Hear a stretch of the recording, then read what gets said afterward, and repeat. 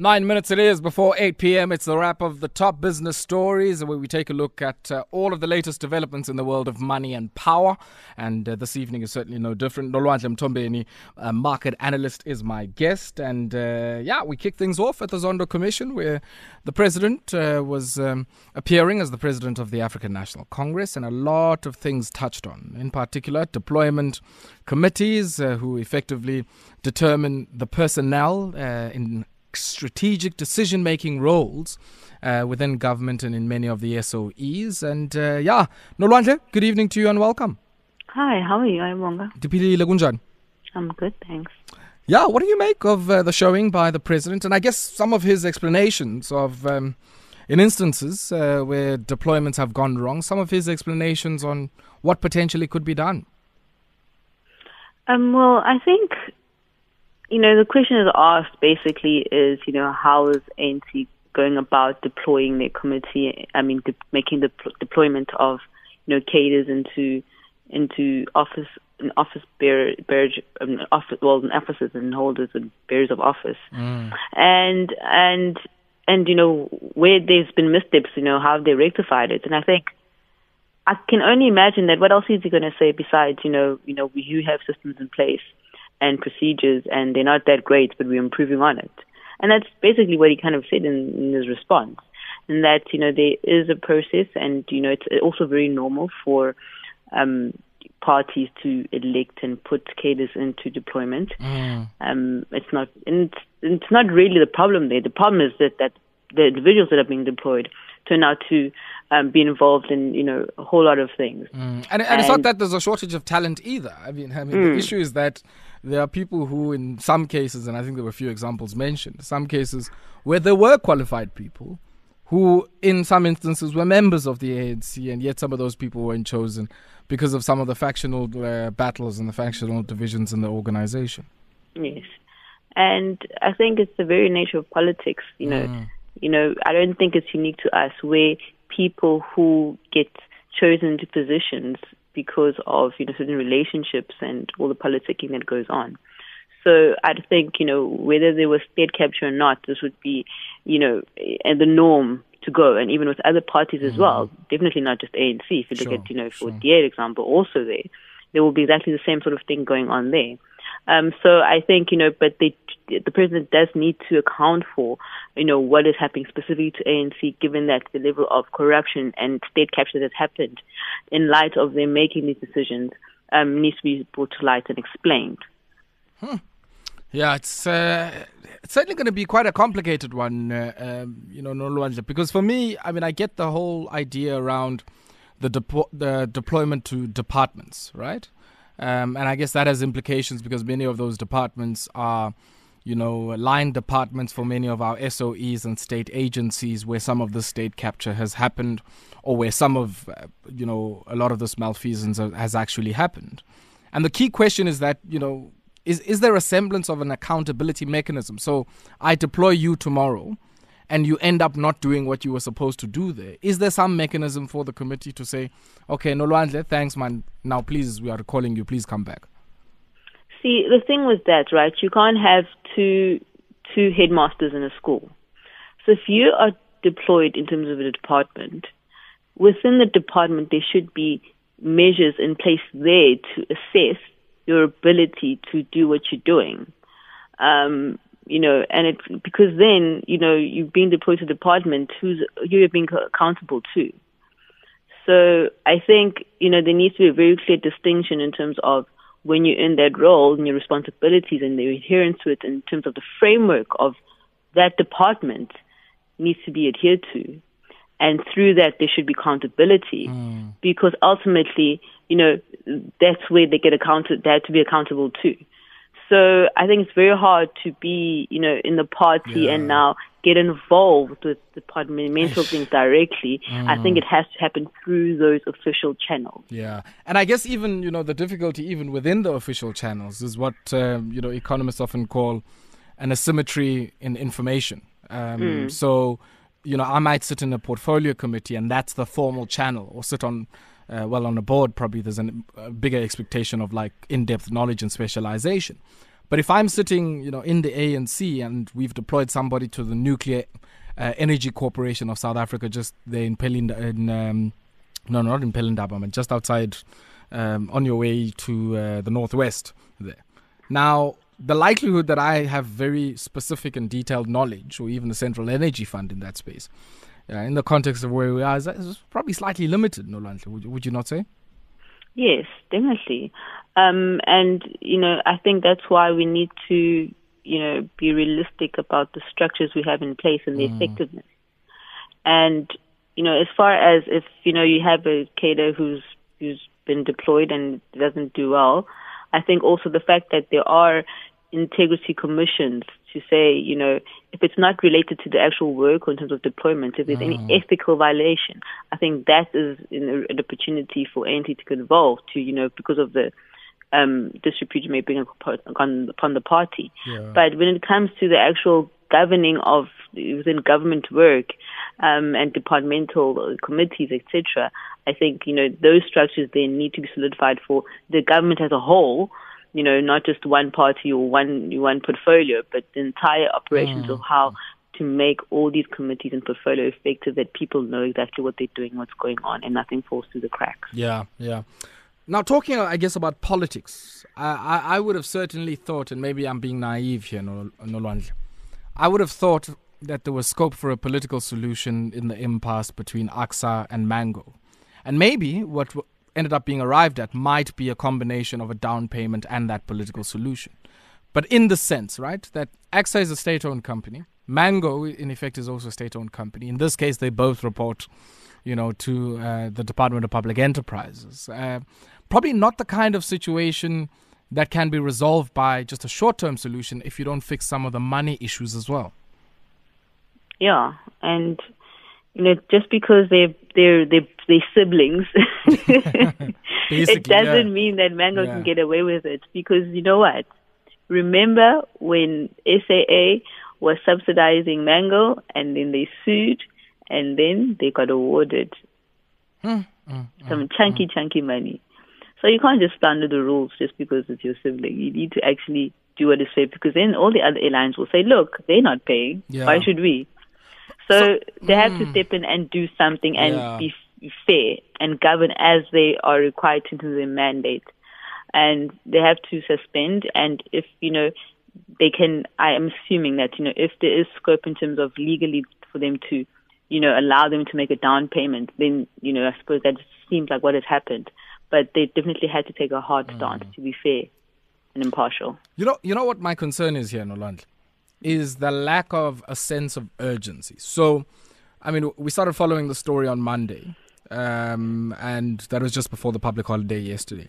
And there was a story then of some of the sort of people who lease, airplanes to Mango, saying if we don't get our money at the end of the month, you effectively ground your operations until you can find the money to pay us. Now, all of this hinging on that 2.7 billion rand of the 10.5 billion rand allocation from the National Treasury. But there's a bit of a legislative glip there, because for the money to get to Air Chefs and SAA Technical, it has to go through a parliamentary appropriation.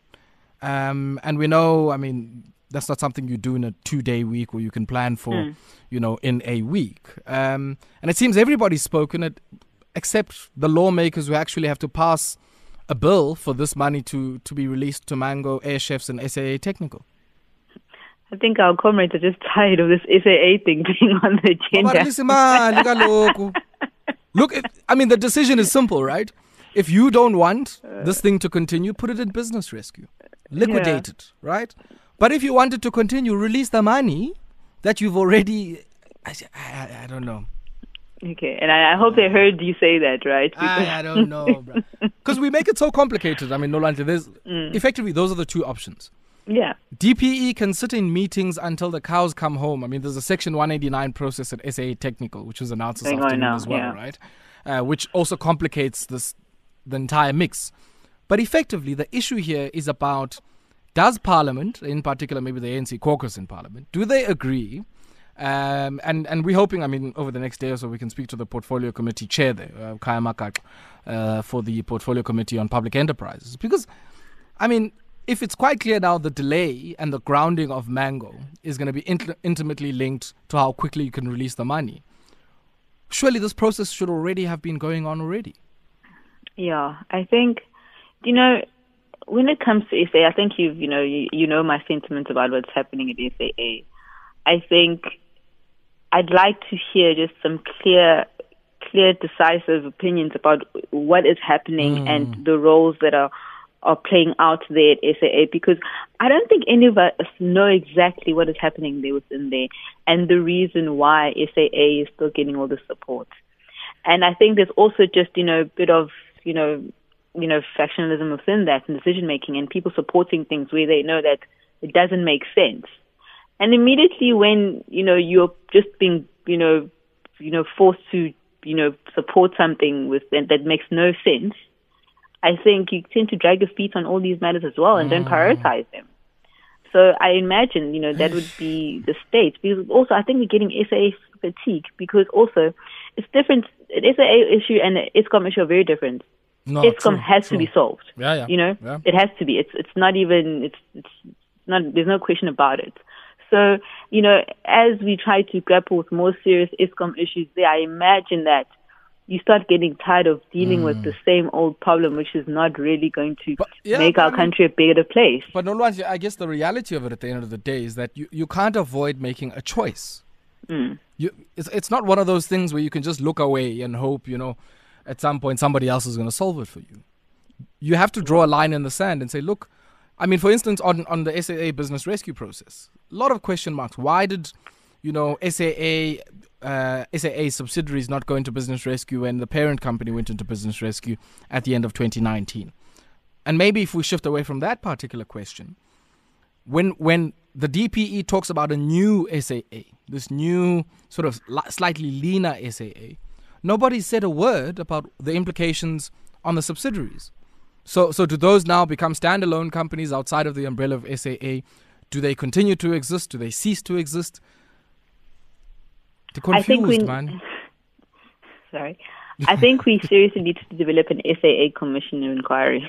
I'm confused, guys. None of these things, like we have, everyone has the exact same questions about what's going on there. There's just no clarity at all about what's happening there. Yeah, and it's your money, it's my money. Mali yetu songa. Yeah? Okay, elections are coming close and fast. Yeah. Hey, masenze ngwenzeka, guys.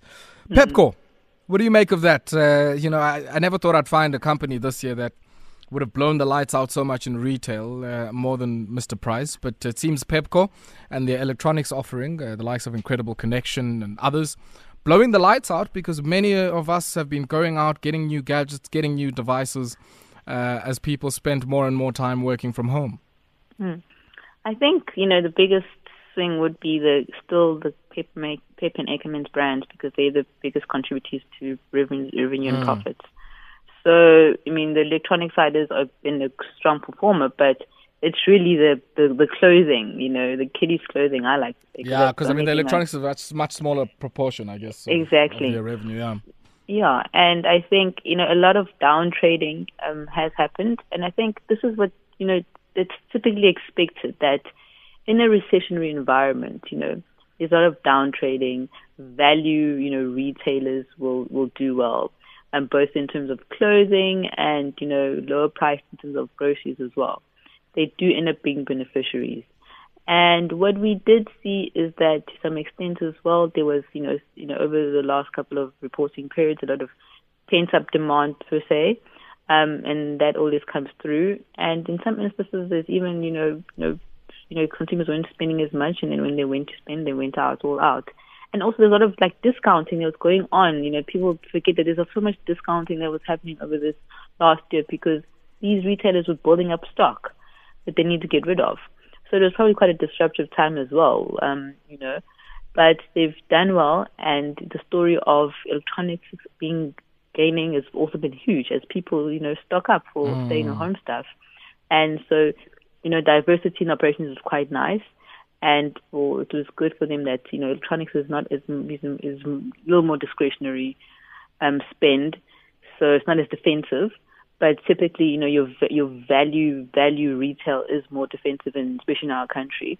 Although there is some bias to fast fashion at times with especially with your new international note that it came in. But they have done well in this environment. Yeah. I mean, a lot of good news coming through for them. We also heard, Steinhoff talking up their Pepco offering in Poland, which also blew the lights out there. At least some good news for this company, which was, erstwhile in the Steinhoff stable, and probably good to hear some of the good news coming through there. But Nolwandle, the other story I'm quite interested in us taking a look at is the story of South 32. Now, South 32, acquired by Seriti there from BHP Billiton, a major supplier of coal to Eskom's Duba power station. And it seems, they're saying the deal is contingent on a renegotiation of the price because they feel that that's a loss-making contract anyway, and probably not the right environment to maneuver with where coal prices are globally as well. Yeah, I mean, the coal prices have actually they've been great. They've been done very well this year. And if they're doing way more exporting, then it would be a very different outcome. But if you're stuck in a supply agreement and you're looking at that export coal price and you're like, I think it is a very tough situation to be in, because they're basically stuck with, sort of loss making when the sky is blue outside. So, I think it should be fair. Maybe they should make they must get to some sort of terms of agreement. I think what is good both for the company, because, we want it to be sustainable and to survive. We've got too many stories of things falling apart. So I think, maybe some agreements can come through, and try to take advantage of that export price and increase production, and maybe through Eskom, have some sort of third-party agreement or something with someone else. I don't know.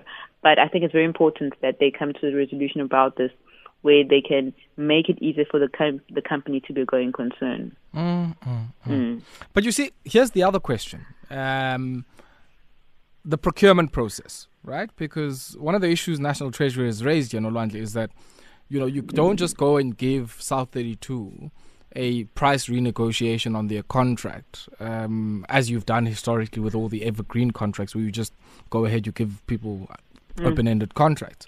You have to open this up to competitive tender where people can bid in an open process. And I'm sitting here saying, are we assuming certain things here? Are we assuming that there's this massive market that has some of the locational advantages that a South 32 would have for the Duba power station?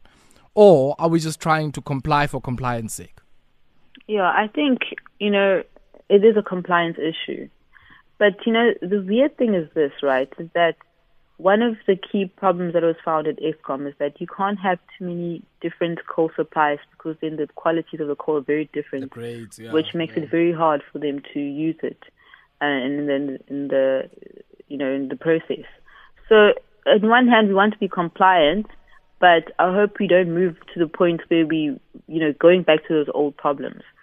So I think in terms of the market, we need to also really assess whether the market is well resourced to provide the kind of coal that is required to meet up with the demand.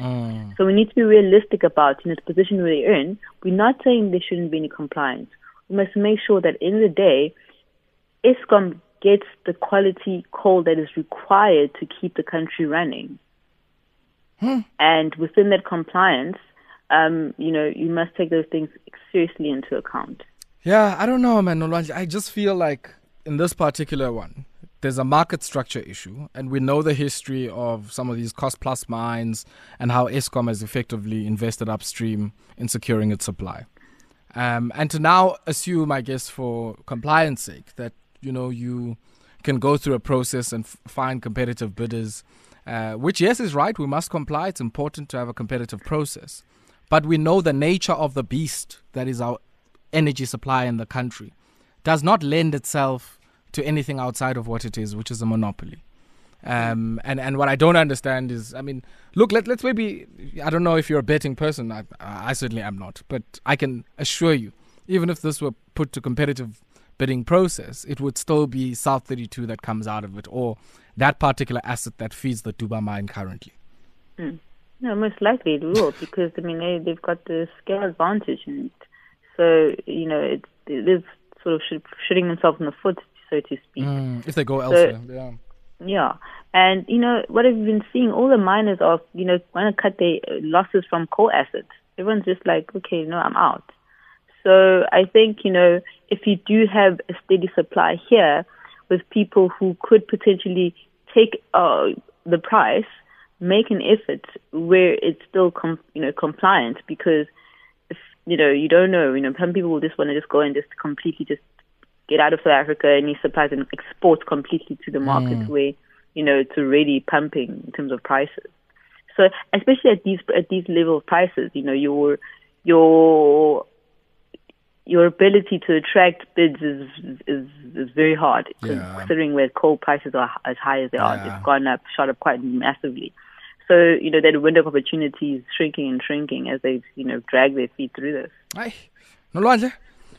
Hey, I don't know, man. I don't know how to make sense of some of these things. We're gonna have to leave it there for this evening. As always, a pleasure catching up with you. Thank you very much for your time. My pleasure. Nolwandle Mthombeni, market analyst, helping us there to make sense of the latest in the world of money and power. We're going to take a brief break now. We continue with part 2 of our conversation into housing, within the context, of course, of reflections on Freedom Month and, some of the challenges that constrain the attainment and the meaningful material expression of freedom for many South Africans.